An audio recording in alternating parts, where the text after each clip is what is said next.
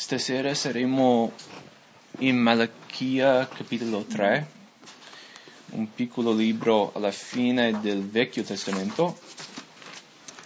Malachia, l'ultimo libro del Vecchio Testamento, e una volta che avete trovato Malachia 3, tenete il dito là perché poi vogliamo leggere un versetto in 1 Corinzi 15 per cominciare.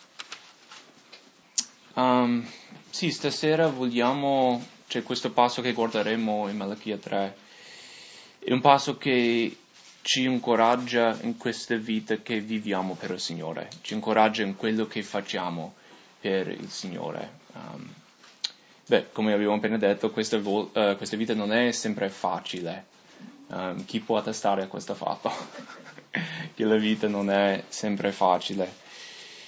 A volte ci stanchiamo, no? A volte arriviamo alla fine di noi stessi, a volte vogliamo mollare tutto, no? Dire lascia stare, non importa niente. A volte, non vogliamo pregare più, non vogliamo leggere la Bibbia più. A volte, siamo tentati di compromettere con la nostra integrità, il nostro carattere. A volte non vogliamo più servire Dio, più seguire Dio. Non vogliamo lavorare per Dio. A volte ci sentiamo così stanchi, no? Che vogliamo dire lascia stare, Signore, io non ce la faccio più.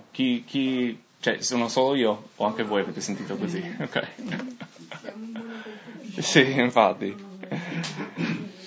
Ma secondo me Dio vuole incoraggiarci stasera attraverso questo passo che ogni cosa che facciamo per Lui vale la pena. No? Ogni cosa che facciamo per Lui conta. Ogni decisione di seguire Lui vale la pena. Tutto, niente è in vano.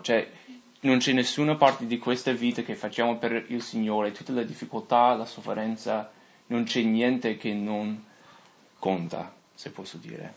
E quindi secondo me è questo che il Signore vuole dirci stasera. Io leggo 1 Corinzi 15, 58, un versetto bellissimo che potrebbe anche un po' essere un riassunto di tutto lo studio che faremo stasera. Ma 1 Corinzi 15, 58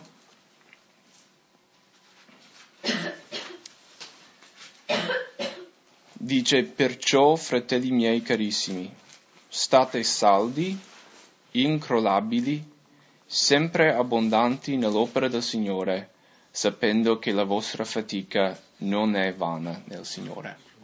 E quindi secondo me è questo che il Signore vuole dirci stasera, e vedremo in Malachia 3 un po' una spiegazione con più dettaglio di questo stesso fatto. Però tutto quello che facciamo per il Signore, tutta la nostra fatica per il Signore non è in vano, è quello che il Signore vuole dire. Quindi, girando a Malachia capitolo 3,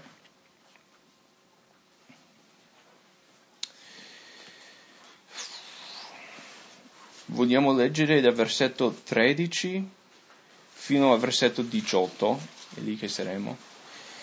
E prima di leggere voglio dire un'altra cosa. Questo studio stasera è riguardo, la maggior parte è riguardo quello che noi facciamo per il Signore, no? La nostra perseveranza per il Signore. Ma prima di parlare di questo voglio ricordarci che quello che il Signore ha fatto per noi è più importante di quello che noi facciamo per il Signore, no? La nostra fatica nel Signore viene solo dopo che abbiamo compiuto la sua fatica per noi, ok? E quindi questo è, parliamo di perseveranza, di continuare, di stare saldi, ma questo dobbiamo sempre capire che il fatto che Gesù ha compiuto tutto deve sempre venire prima della nostra fatica per Lui. No? Dobbiamo sempre capire che Gesù ha compiuto tutto, quindi noi perseveriamo. Quindi solo per dire, vogliamo tenere in mente, lavoriamo per Lui, però Gesù è il nostro riposo. No? Vogliamo sempre ricordare l'opera compiuta di Gesù sulla croce, no? Che Lui ha detto tutto è compiuto. Ed è da quella verità che poi noi andiamo a perseverare e continuare e servire Dio, sapendo che niente che facciamo è in vano. Okay?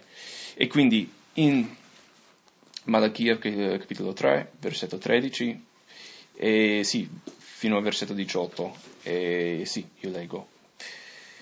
Voi usate parole dure contro di me, dice il Signore. Eppure voi dite, che abbiamo detto contro di te? Voi avete detto, è inutile servire Dio. E che vantaggio c'è a osservare i suoi precetti e a vestirsi a lutto davanti al Signore degli eserciti? 15. Ora non proclamiamo beati i superbi. Sì, quelli che agiscono malvagiamente prosperano. Si tentano Dio e restano impuniti. Allora quelli che hanno timore del Signore si sono parlati l'uno l'altro. Il Signore è stato attento e ascoltato. Un libro è stato scritto davanti a Lui per conservare il ricordo di quelli che temono il Signore e rispettano il suo nome. Essi saranno, nel giorno che io preparo, saranno la mia proprietà particolare, dice il Signore dei eserciti. Io li risparmierò come uno risparmia il figlio che lo serve. Voi vedrete di nuovo la differenza che c'è fra il giusto e l'empio, fra colui che serve Dio e colui che non serve. Quindi, come avete visto, anche qua vediamo questo stesso concetto che Dio vede quelli che sono suoi e Lui si importa delle nostre fatiche, delle nostre difficoltà, anche in mezzo a circostanze che sono difficili. Quindi, in questo libro di Malachia vediamo che Dio accusa il suo popolo di diverse cose. Se leggessimo capitolo 1, 2, anche la prima parte di 3, vedremo che Dio, cioè quasi come se lui sta puntando la dita su diversi peccati della nazione di Israele. Sì, potete leggere dopo se volete vedere quello che c'è là. Però vediamo che il Signore sta un po' rivelando queste cose che non vanno bene nelle vite, nei cuori del suo popolo, ok? E lui lo fa in un modo interessante, è quasi come, cioè lui parla con loro. Avete visto anche in versetto 13, 14. Non è che Dio dice, così dice il Signore, voi avete peccato, ma vediamo che Dio dice, voi avete fatto qualcosa contro di me. E poi il popolo dice, ma cosa abbiamo fatto contro di te? E vediamo Dio dice, voi avete fatto così, così o così. E quindi vediamo questo modo interessante che Dio, cioè, interagisce con loro, cioè quasi come una conversazione, no? Parla con loro, ragiona con loro. E questo è molto bello. In versetto 13 vogliamo notare un paio di cose, io lo leggo di nuovo. Avete usato parole dure contro di me, dice l'Eterno, eppure dite, che cosa abbiamo detto contro di te? E c'è una cosa che vogliamo notare qua, di nuovo, come ho già detto, Dio vuole interagire con il suo popolo e lui vuole rivelare un peccato in loro, ma vediamo che il suo popolo inventa le scuse per il suo peccato, no? Dio dice c'è qualcosa che non va e loro dicono ma che cosa abbiamo fatto? Che cosa c'è? Cioè secondo loro non c'era un problema e secondo me siamo noi troppe volte, no? Dio vuole dire Tyler c'è questa cosa nella tua vita che non va bene, io dico ma cosa? Non c'è niente, io non ho un problema e cerchiamo sempre di trovare una scusa per il nostro peccato, no? Invece la Bibbia dice in 1 Giovanni capitolo 1, no? Se noi confessiamo i nostri peccati, Dio è fedele di purificarci dal nostro peccato.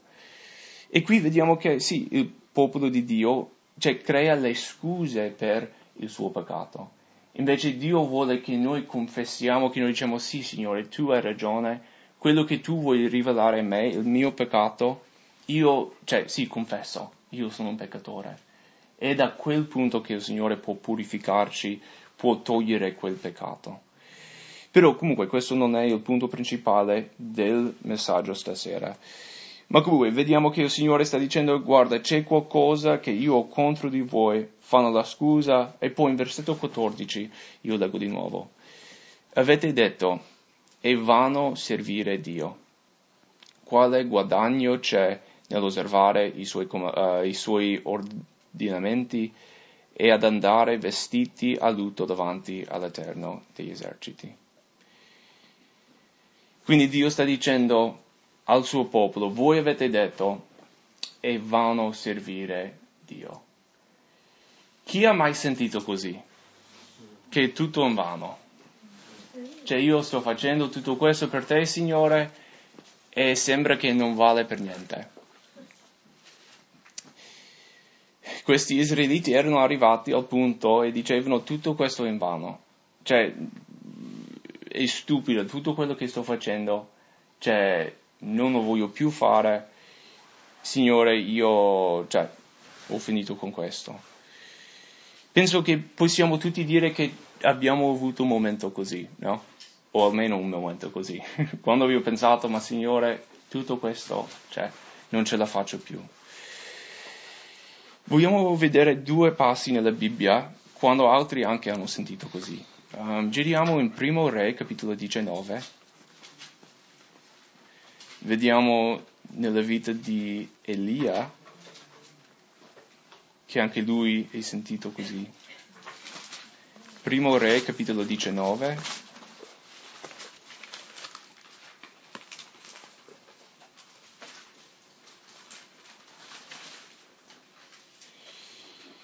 Ci ricordiamo che in Primo Re, capitolo 18, Elia era andato sul monte, no? Con tutti i profeti di Baal e li ha sconfitti, il Signore li ha sconfitti. Quindi Elia ha appena visto una grande vittoria dalla mano di Dio. Ma poi vediamo qualcosa in capitolo 19, che lui subito dopo questa grande vittoria si trova in difficoltà, si trova sentendo così come questi israeliti in Malachia 3. Io leggo in versetto 1 di Primo Re 19. Acab raccontò e Isabel. Nel mio c'è scritto Izebel. Isabel? Ok. Sì, infatti, sempre Isabel, che non è giusto. Jezebel, dico così. Tutto quello che Elia aveva fatto e come aveva ucciso con la spada tutti i profeti. Allora Jezebel mandò un messaggero a Elia per dirgli: gli dei mi trattino con tutto il loro rigore se domani a quest'ora non farò della vita tua quel che tu hai fatto della vita di ognuno di quelli. Elia, vedendo questo, si alzò e se ne andò per salvarsi la vita, giunse a Beersheba, che appartiene a Giuda, e vi lasciò il suo servo. Ma egli si inoltrò nel deserto una giornata di cammino, andò a mettersi seduto sotto una ginestra, ed impresse il desiderio di morire, dicendo: basta, prendi la mia vita, o Signore, poiché io non valgo più dei miei padri. No, anche qui vediamo Elia, no? Il grande profeta. Nella Bibbia, hai Mosè e hai Elia. Del Vecchio Testamento queste grandi figure di Dio. E vediamo qui che Elia si trova in questo momento, anche subito dopo una grande vittoria, che dice: no, lascio andare. Tutto questo è in vano, Signore, io non voglio neanche vivere più. Ok? Quindi Elia si è sentito così. Poi giriamo in Salmo 73. Salmo 73, un altro salmo bellissimo, che parla sempre di questa stessa roba. Salmo 73, versetto 13.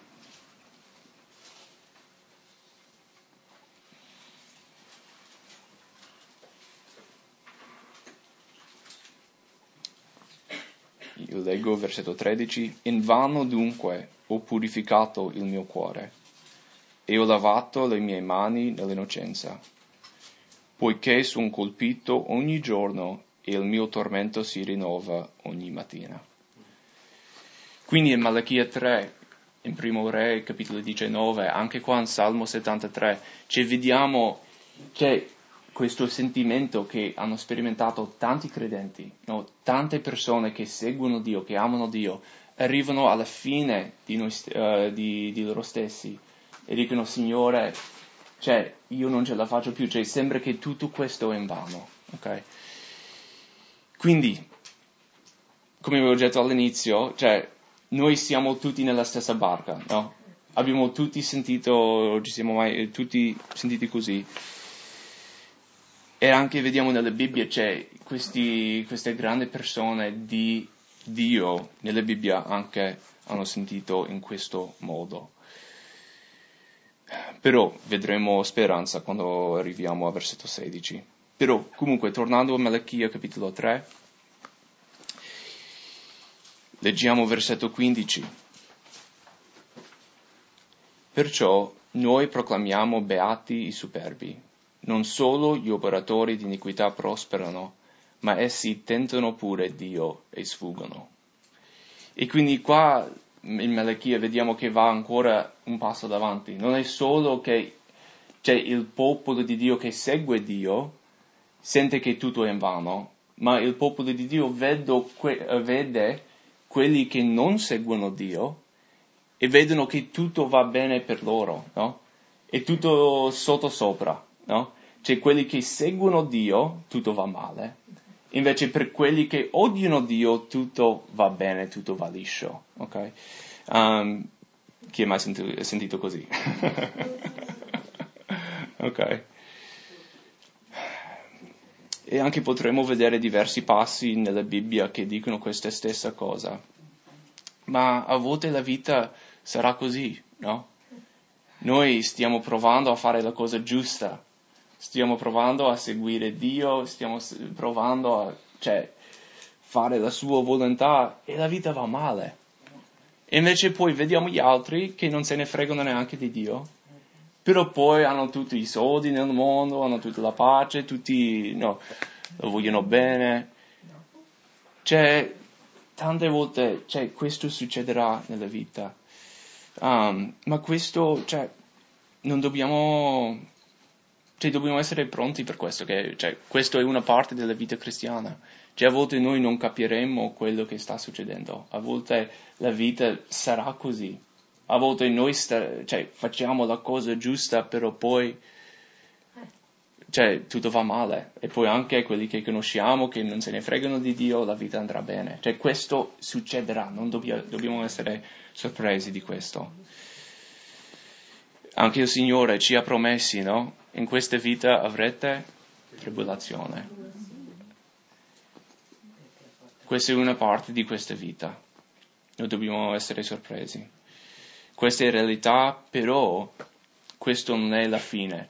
Non è che Dio ci lascia così e dice, a dire, poveri, la vita è così. No. Invece, se andiamo avanti in versetto 16, dice: allora quelli che temevano l'Eterno si sono parlati l'uno all'altro, come noi stiamo facendo stasera.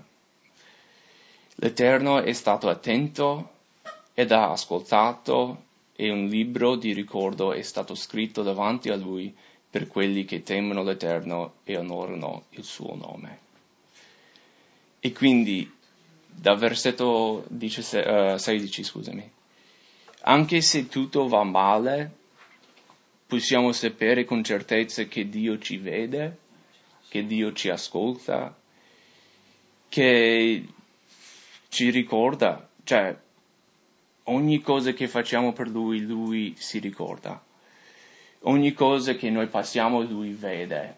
Ogni nostra preghiera, ogni nostro pensiero, ogni nostro sentimento, il Signore lo sa, il Signore lo capisce, il Signore ascolta, il Signore vuole ascoltarci. No, e forse, siamo noi stasera, penso che in un modo o l'altro siamo tutti così, no?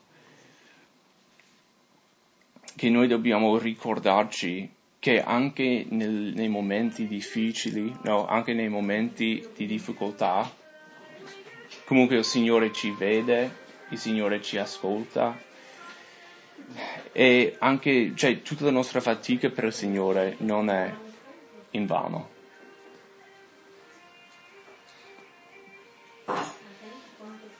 Perché, sì, di nuovo, tornando al discorso di prima, cioè, a volte sembra che ogni cosa che facciamo per Dio è in vano, no?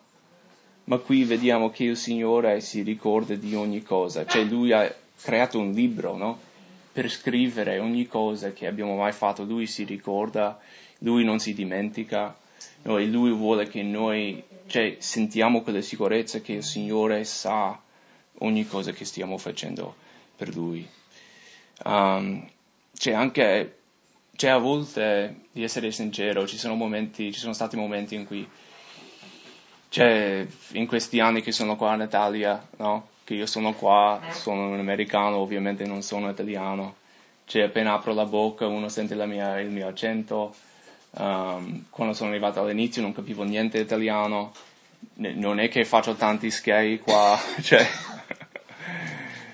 E a volte penso, ma se fossi rimasto lì in America, se io avessi preso un lavoro là, cosa sarebbe successo? Ma io sto sprecando la mia vita qua. Di essere sincero, ho avuto dei pensieri così, no?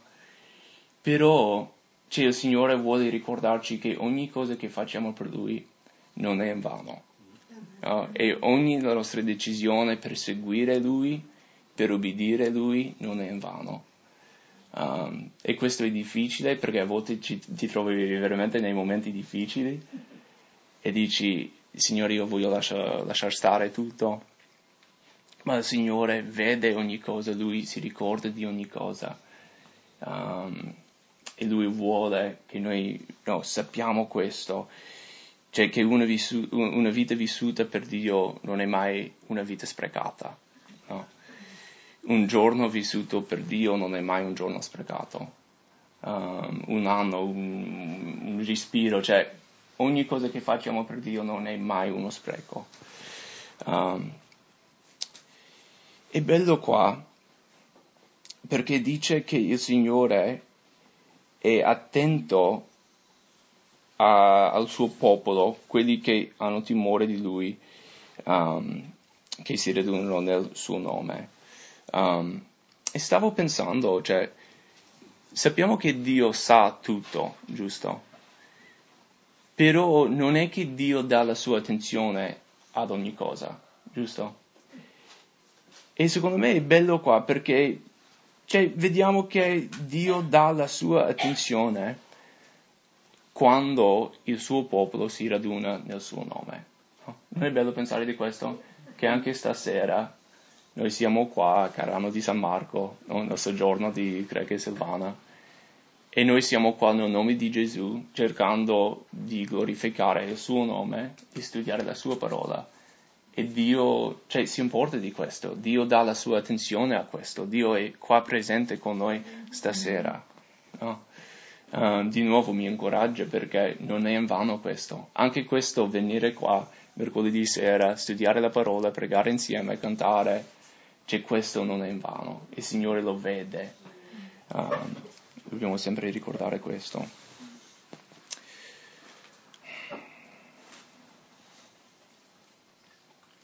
Secondo me c'è un'altra cosa in versetto 16 importante, che Dio vede quando il suo popolo, no, i suoi figli, se posso dire, sono insieme.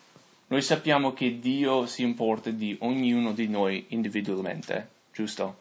Che Dio si importa di Michele, di Silvana, di Alice, di Gino, giusto?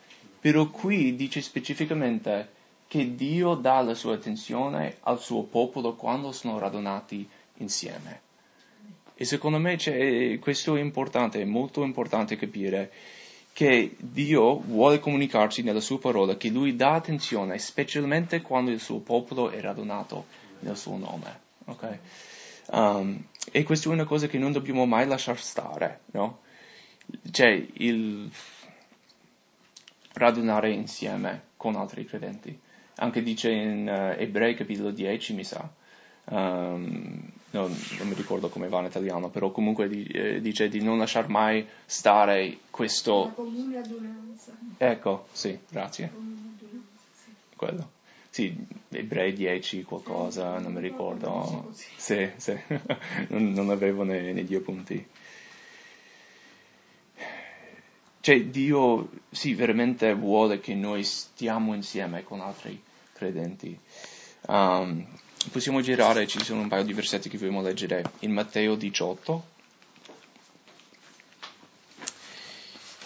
Perché c'è questa cosa che a volte che noto, e ovviamente nessuno di noi lo pensa perché siamo qua con altri credenti, però a volte c'è questa cosa, in inglese si dice me and Jesus, no? Solo Gesù e io, no?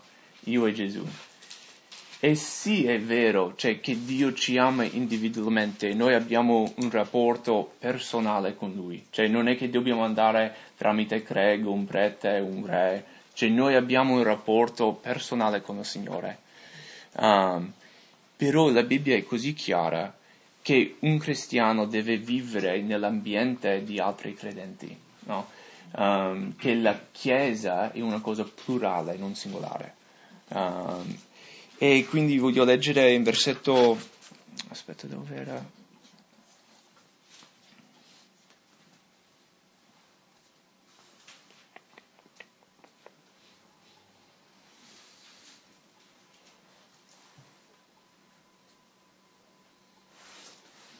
In versetto 19, scusate. Matteo 18, 19. E in verità vi dico anche, se due di voi sulla terra si accordano a domandare una cosa qualsiasi, quella sarà loro concessa da Padre mio che è nei cieli. E poi versetto 20. Poiché dove 2 o 3 sono riuniti nel mio nome, lì sono io in mezzo a loro. Quindi vediamo qua, c'è dalla bocca del Signore Gesù, vediamo in Malachia capitolo 3, vediamo in Ebrei 10, cioè Dio vuole che il suo popolo si raduna, no? Che noi veniamo insieme, perché Dio vuole operare in questo ambiente, no? Dio vuole parlarci in questo ambiente, cioè insieme. Non è che posso spiegare tutte le ragioni per le quali il Signore ha scelto così, ma il Signore ha scelto di operare in questo ambiente qua, no? Dell'insieme dei fratelli e delle sorelle che abbiamo in Cristo. Ok, andando avanti in versetto 17, sempre in Malachia capitolo 3, versetto 17, essi saranno miei, dice l'Eterno dei eserciti, nel giorno in cui preparo il mio particolare tesoro e li risparmierò come un uomo risparmia il figlio che lo serve.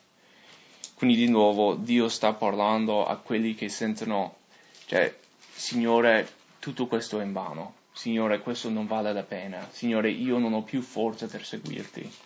Il Signore dice, guarda, io vi vedo, vi ascolto, vi voglio bene, vi amo, io do attenzione a voi, io vedo che siete venuti insieme nel mio nome. E poi dice anche che noi siamo il suo tesoro, che lui sta preparando il suo tesoro e siamo noi. Siamo l'oggetto del suo amore, della sua benevolenza, no? Dio vuole benedirci, Dio vuole che noi siamo come i suoi figli. No? Dice là che Dio tratta noi come un uomo tratta il suo figlio.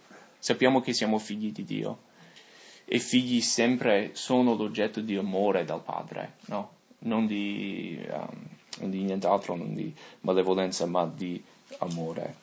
E poi in versetto 18, allora vedrete nuovamente la differenza che c'è fra il giusto e l'empio, fra colui che serve Dio e colui che non lo serve.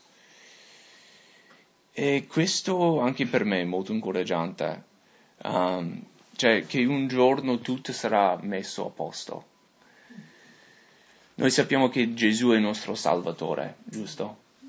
Però se tu leggi, specialmente vedremo qualche versetto, nel libro di Apocalisse vediamo che Gesù è anche il giudice, no? E in quest'ultimo anno, forse era perché alla scuola biblica insegnavo i profeti minori, quindi proprio questi libri qua, che parla tanto del giudizio, quindi ho visto abbastanza di questo. Però, io mi sto accorgendo del giudizio di Dio, no? E a volte pensiamo che è sempre una cosa, brutta, però il giudizio di Dio vuol dire che un giorno Dio metterà tutto a posto. Tutta la malvagità che esiste in questo mondo, un giorno Dio lo metterà a posto. Tutto il peccato, il male, un giorno Dio dirà, ok, adesso, tu non ci sei più. Io ti distruggo. Tu non puoi esistere più. E questo mi dà tanto conforto, no? Di sapere adesso, sì, forse tutto sta andando male. Forse di nuovo hanno rimandato questo consiglio al comune, no? Però un giorno tutto sarà messo a posto. E non nel senso che io voglio vedere altri no, ma nel senso che Dio metterà tutto a posto. E che ogni male che io ho fatto, che voi avete fatto, che ognuno ha fatto, Dio lo giudicherà. Lui sistemerà tutto, ok? Giriamo un attimo in Apocalisse, capitolo 20. Proprio la fine della Bibbia.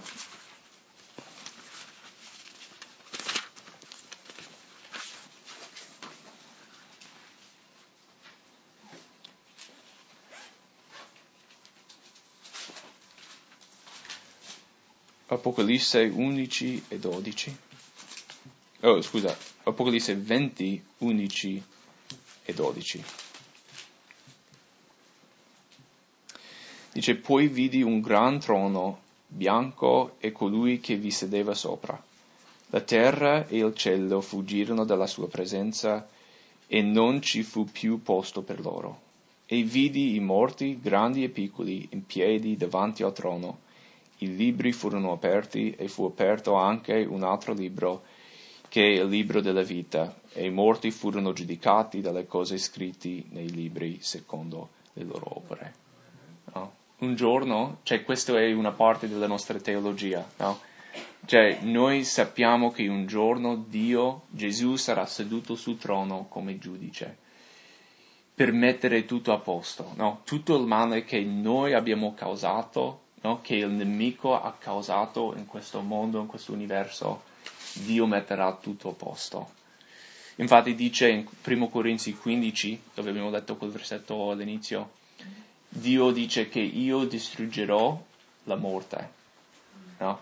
Io ucciderò la morte, il male. Ogni cosa che non viene da Dio sarà distrutto in quell'ultimo giorno. Okay? E anche questo ci può dare conforto, no? Sapendo che sì, adesso dobbiamo perseverare, dobbiamo continuare, dobbiamo mettere un piede davanti all'altro, no? Andare avanti, avere pazienza, ma sapere che un giorno tutto sarà messo a posto, che Gesù si siederà sul trono e non ci saranno più lacrime, no? Tristezza, dolori, tutto sarà messo a posto. Infatti, con quel versetto che vogliamo finire, in Apocalisse 21,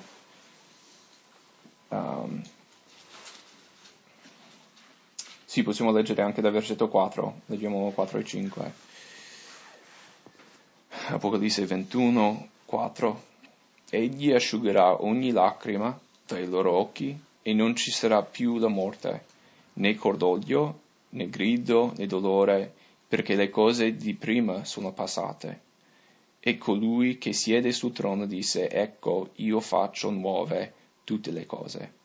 Poi mi disse, scrive perché queste parole sono fedeli e veritiere. E aggiunse, e poi potremo andare avanti. Ogni cosa è compiuta e poi sì, avanti l'alfa, l'omega, però chi ha sete è l'acqua della vita. Però comunque per capire, no, che questo è il nostro futuro. Anche se ci troviamo in un momento oggi che diciamo, Signore, vabbè, lascio stare, tutto è in vano. Non voglio fare più questa vita, non posso continuare più, possiamo sapere che il nostro futuro è questo, che Dio ucciderà la morte, non esisterà più. Non ci saranno più lacrime, più male, cioè più niente. Saremo solo noi, il Signore e la sua gloria per un'eternità. E quindi sì, è bello sapendo questo. E poi io penso sempre di quel versetto Malachia 3, no? Che il Signore dà la sua attenzione al suo popolo che si raduna nel suo nome. Che il Signore in cielo ci vede stasera, il Signore è qua presente, noi che abbiamo letto Matteo 18. Sì. Il Signore ci vede e ci vuole benedire anche stasera, ci vuole dare la grazia di andare avanti, di mettere quel piede davanti all'altro, fare quel prossimo passo, andando verso il nostro futuro con il Signore per sempre.